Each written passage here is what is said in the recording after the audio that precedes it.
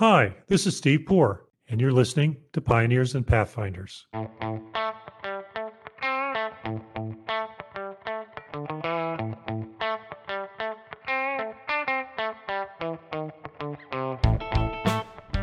Fisher Broyles is an overnight success that's been 20 years in the making. Founders and managing partners James Fisher and Kevin Broyles currently have a lot to celebrate. The firm just entered the Am Law 200 with a 14% increase in revenue over 2019 and the addition of 51 partners in 2020.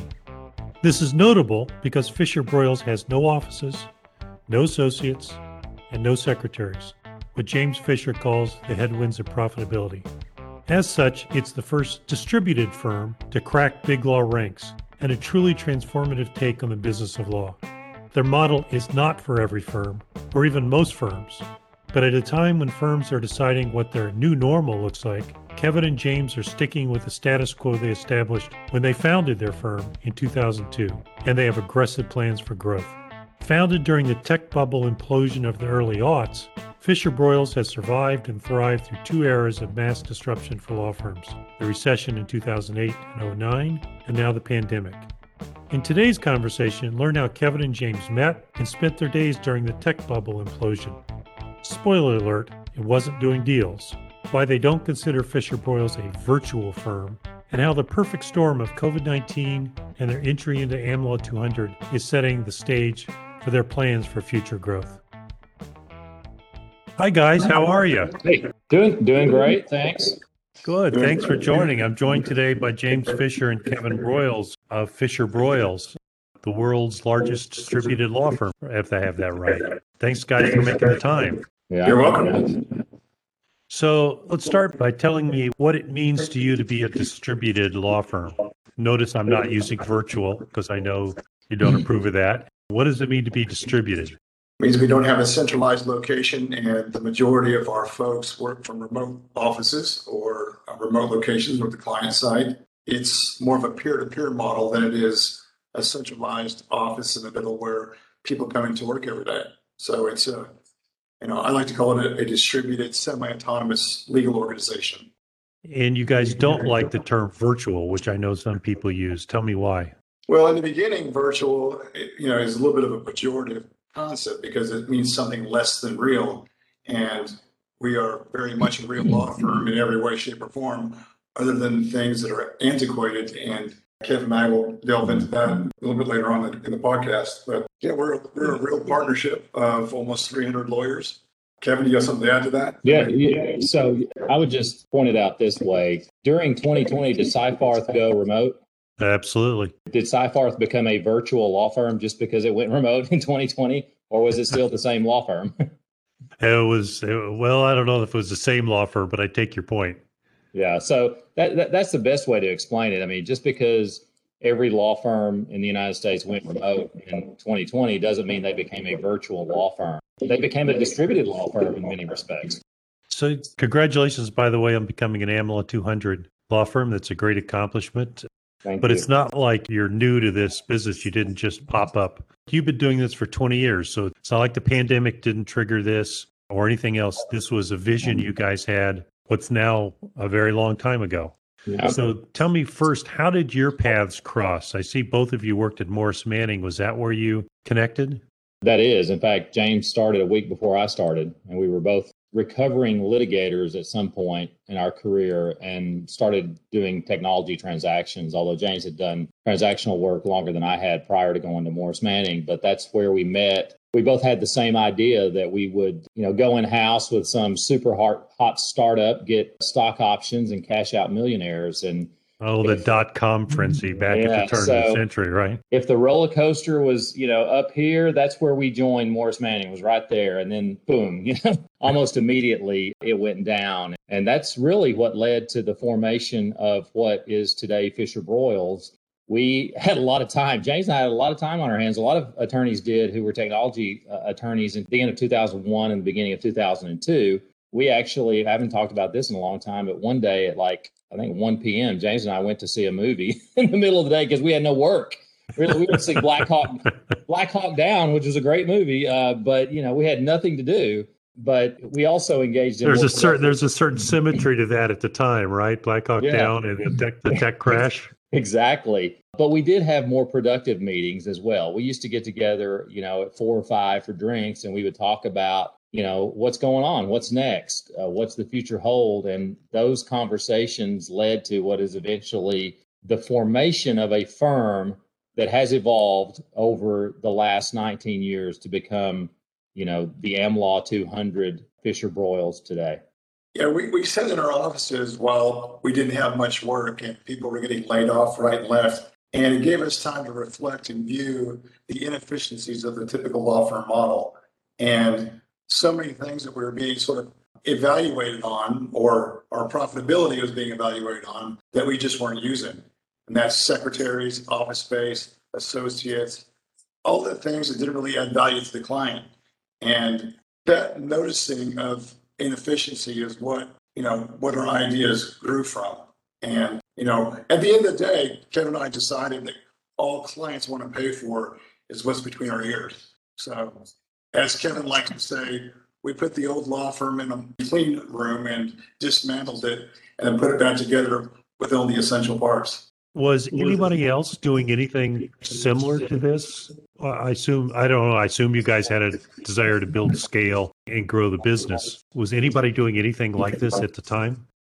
No. I mean, we were the first. We had as far as we know, we were the first. And in the last 19 years, we have not discovered anyone else who started prior to 2002.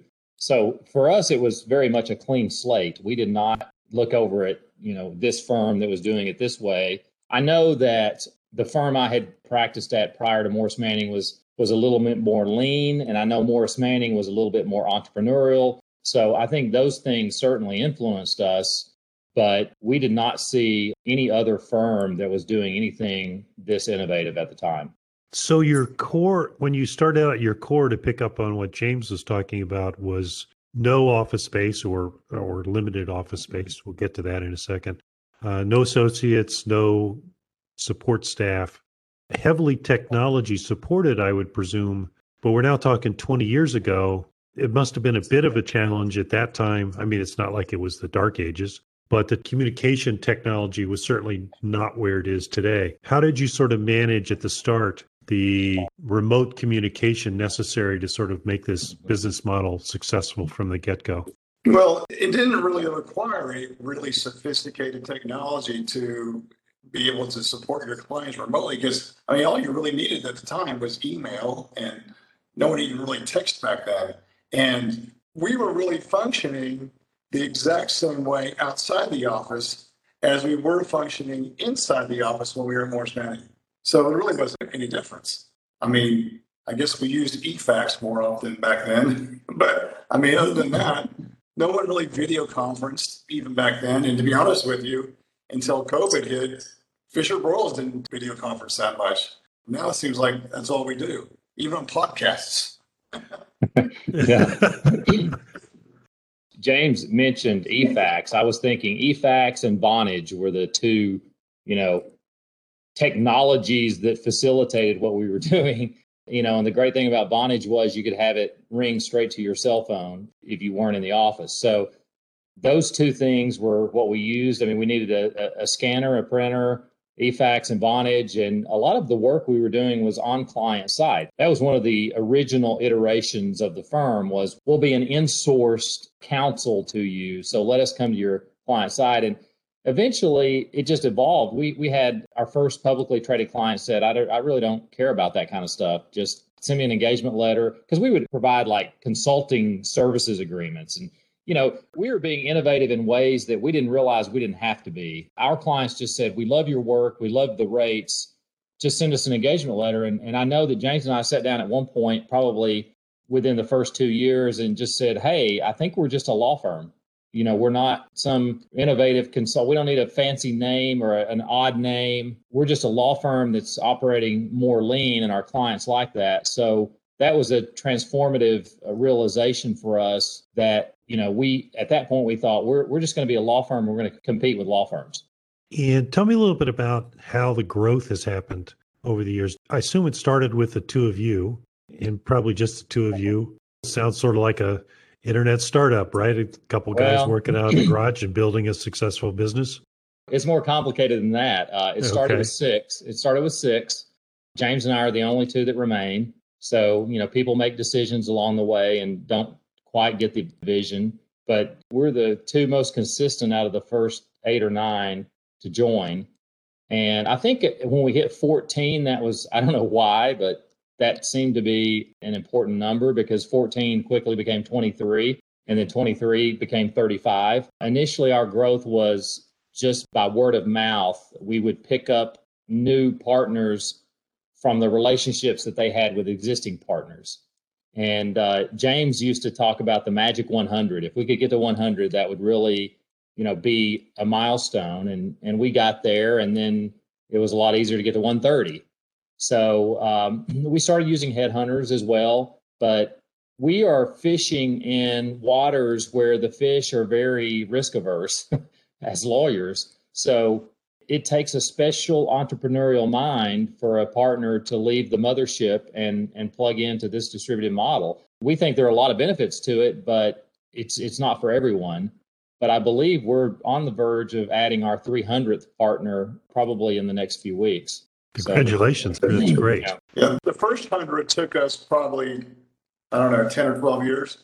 The second 100 took us a couple of years later. Yeah. So it's Success does build on itself, doesn't it? Especially in a law firm setting, because so much of what people associate quality with is size. And the larger we've grown, the easier it has been to get more and more sophisticated clients and more sophisticated partners. And the designation of AmLaw 200 and COVID together is sort of like a perfect storm because, number one, COVID has taught lawyers that working remotely isn't a big deal, that you can still practice law at the exact same high level. And then, the AmLaw 200 is sort of a stamp of approval that the Fisher Broyles Law Firm 2.0 model is legitimate and it's a mainstream way of practicing law. And we think it represents a paradigm shift in the way a lot of law firms are going to practice going forward. I mean, you can see it every day. They're toying with it on the edges. I like to call it innovation on the edges. They're arguing about how many days a week they're going to let people work remotely and this, that, and the other. And, Kevin and I kind of sit back and chuckle because if you can let people work remotely 2 or 3 times a week, well, why not let them work remotely, 5 days a week?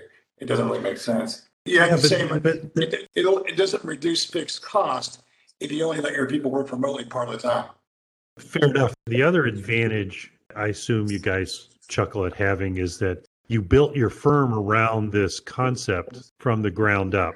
So it's not just office space, it's also reduced cost for administrative support and associates, which I assume are also key foundation blocks for your business model, if I'm interpreting it correctly, yeah? One of the core building blocks of our firm is to not train young associates and build a client for training them like traditional law firms do. We don't do that. That's one of the things that we know that our clients didn't want, so we don't do that. They expect to have partner level people and not the same old layered billing that they're used to receiving at the traditional law firm. So there's an interesting point in there, and that is you have to have the right kind of people to work remote. And that's not just the lawyers. You have to have the support staff who are capable of working remote. And that's the one thing that we have built up over the last 19 years. We've got a great support team, accounting, conflicts analysts, administrative, all of whom understand what it means to work from home and the responsibility that is required to be able to work remotely. The irony of a lot of what we read as the trend that traditional AmLaw 200 firms are taking now is every time you see a headline about an AmLaw 200 firm tinkering with working remote, it's usually about allowing the associates to work remote, which to me is the last thing you want to do because you want the people who are the most mature, who are able to work independently, be responsible, do not need supervision and oversight. Those are the people who should be working remote, not people who need oversight and training. So it appears to me that a lot of these firms that think they're being innovative are actually making their situation worse and more inefficient by saying, well, we're going to send first, second, third years home. Really? So they can play video games when they're supposed to be working? Yeah. So, Another point you made in your statement that Kevin sort of said something related to is the idea that we built this from the ground up. One of our competitive advantages and one of the challenges traditional law firms have is that it's virtually impossible to convert a traditional law firm into a distributed law firm, mainly because you can't get buy-in from the top, because it's against the upper echelon's financial interest to redistribute the model in the financial way we have. And I don't know if it could ever be done by a traditional law firm without, everybody at the top quitting and starting over from scratch. So we do have people, there are firms that are emulating what we're doing, but they've all been started from the ground up. yeah, I think that's a great point. I think you're absolutely right. It's very difficult for a traditional brick and mortar law firm to transition itself to a distributed model in any significant way. There's no question about it. When I look at your website, I see a pull down menu called locations and dots pop up on the map. What does that mean? We have pay as you go locations so that if you need to rent a conference room for a deposition, you can do it by the day or even by the hour. So we recognize that sometimes in certain practices, you need to meet face to face. So we have those resources available in the various cities. So when you say rent as you go, what does that mean? It's an office suite. You go in and you reserve the conference room, and then they charge you by the hour to use the conference room. Oh, okay. And I can tell you that the best way, I had an international client, and this was probably 15 years ago, flew in from South America and said, I want to bring my DC lawyer to a meeting with you. And I said, that's fine. So I called in Atlanta and I said, I want to rent the conference room for half a day.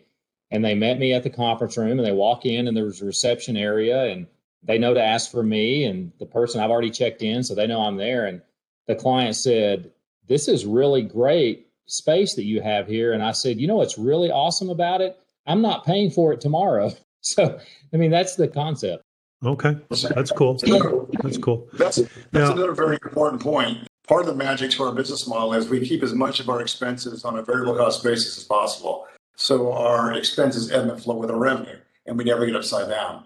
Another unique aspect about Fisher Broyles, which distinguishes us from, I would guess, any AmLaw 200 firm, is we have no debt, and we never have. We bootstrapped from the beginning, and we've never had to borrow money. We've been profitable from day one, and we just are fiscally responsible in that way. The more things that we can expense on a variable cost basis, the better. And office space is one of those. Tell me the value proposition you articulate to your clients. I can see the value proposition to recruits and to partners. Mm-hmm. But what about the model resonates with your Fisher Broyles clients? So we tell them a few things. First, we say, you're going to have the attorney who's done your work for 15, 20, 25 years, who's done this hundreds, if not thousands of times, doing the work.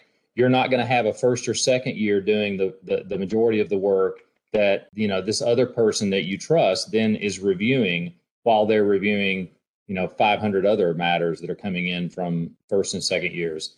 You're going to have the person who's doing your work, who's your trusted legal advisor, have the autonomy to set your rate. So you never have to worry about the law firm pushing down on that partner to say, we need you to raise your rate another 5% this year. And, those letters go out every January.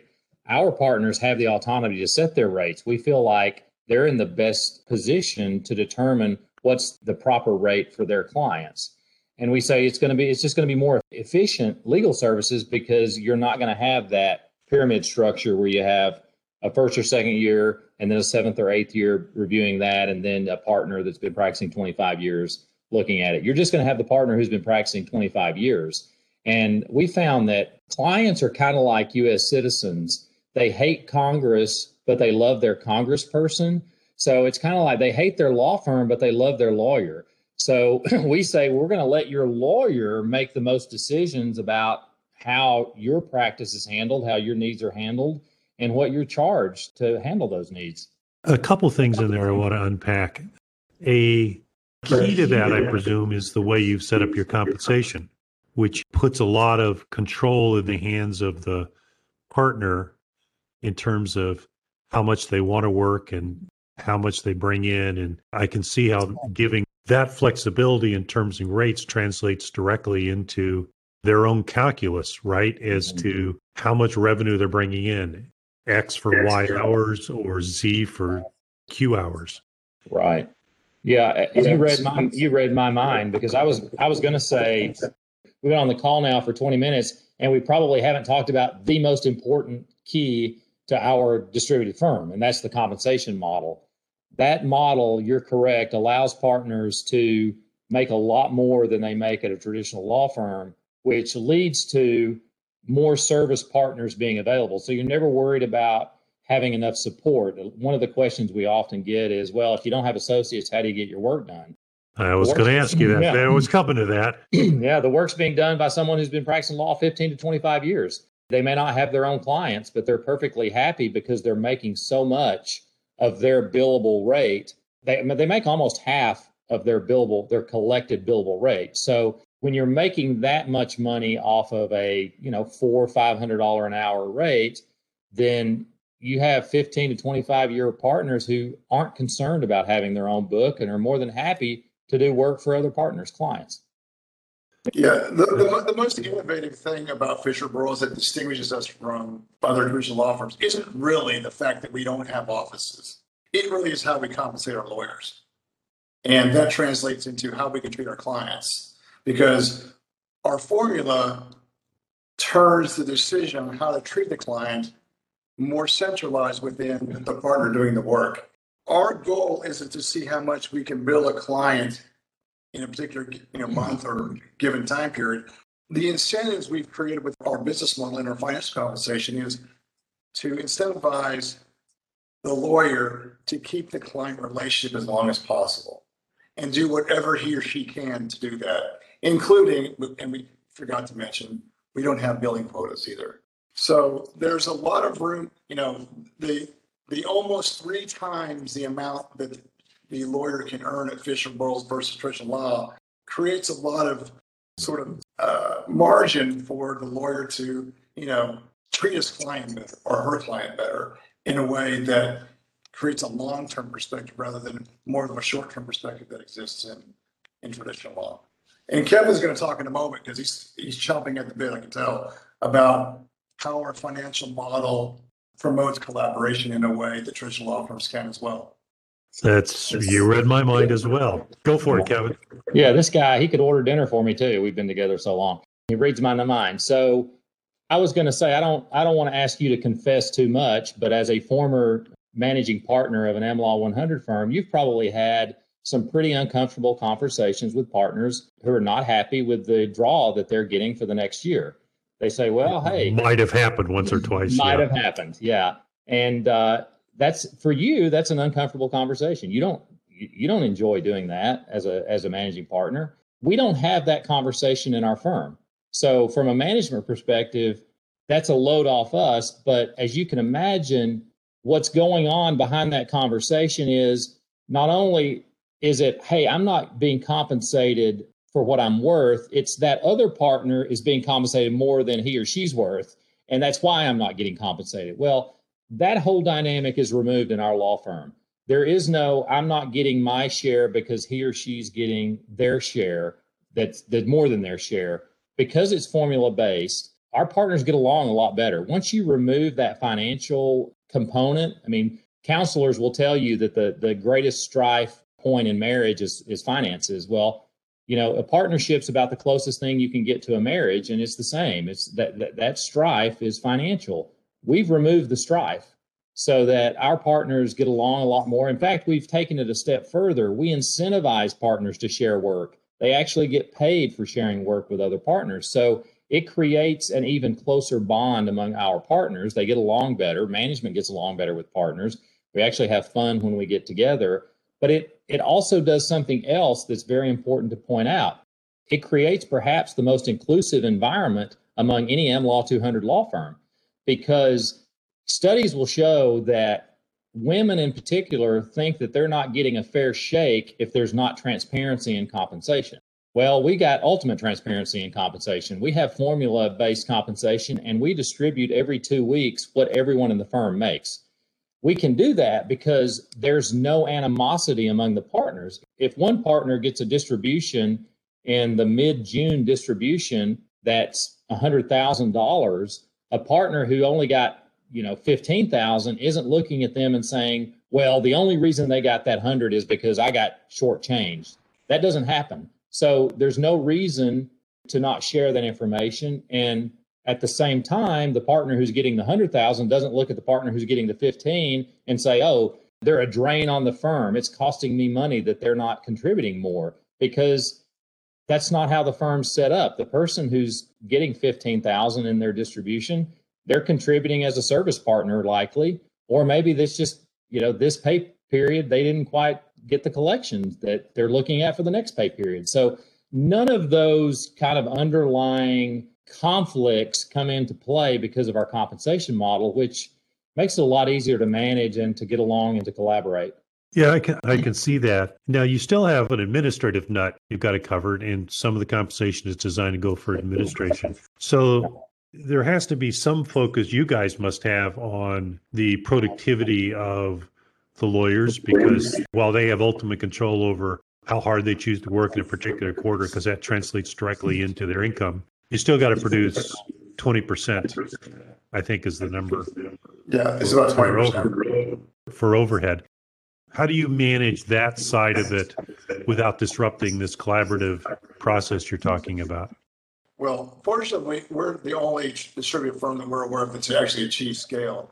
And what I mean by that is that the 20% that the collective group contributes is more than enough to run our law firm. You'd be surprised the amount of expense that associates and real estate add to the bottom line. I wouldn't be surprised. You've been there. If you eliminate those two headwinds against profitability, there's a lot of room to play. There's a lot of room to pay your lawyers more, and there's a lot of room to charge your clients less and still run an AmLaw 200 law firm and still pay your equity partner.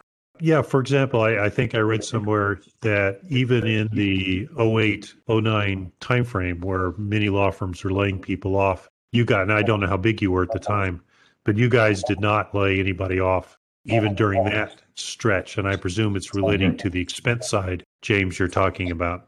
Well, we've never laid anybody off for firm performance reasons. We never had to. In fact, we seem to do well in economic downturns as well as we do in economic upturns. Like I said, we've never been upside down. There are years where lawyers may bill less because of the economic climate, but they just might make less money. They're not going to get laid off.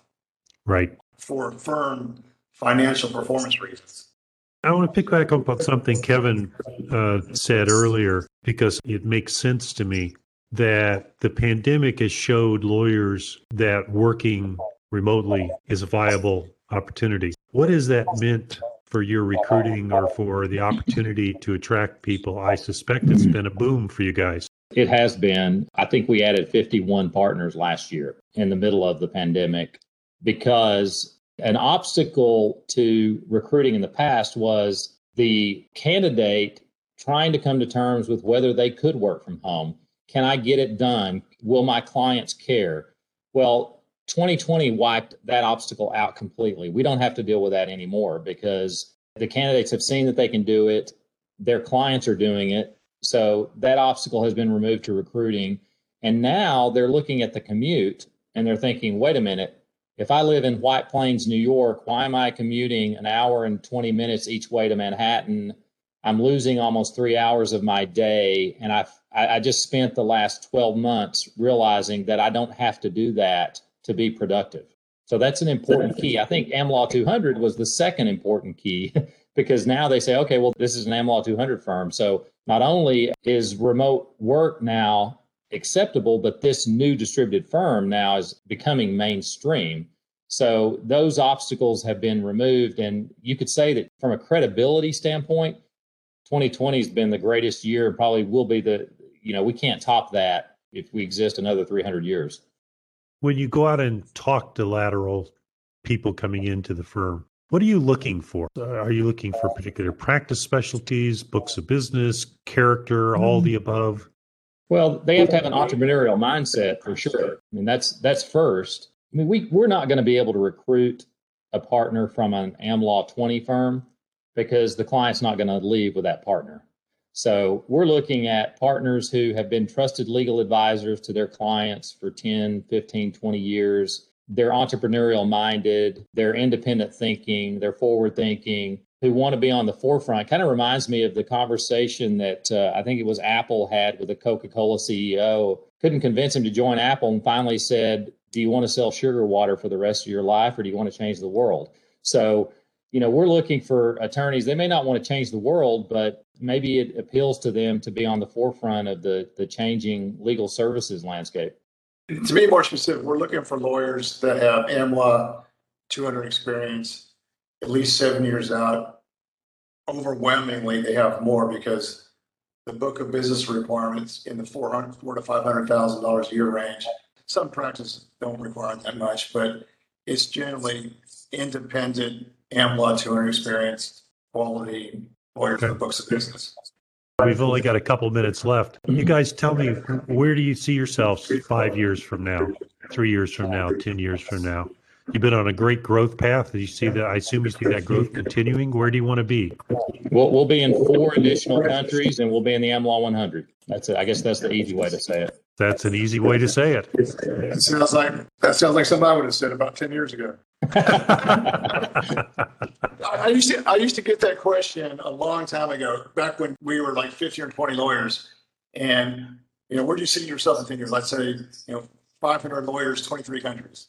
And I would just say off the top of my head, I'd say we're going to be the the distributed cloud-based Baker McKenzie. I used to say that a long time ago, but no, in all seriousness, in 5 to 10 years, we'll be way above 500 lawyers, AmLaw 100, and we will not be an outlier anymore. We'll be recognized as not just a legitimate business model, but a business model that is becoming more and more mainstream in the bottom half of the AmLaw 200.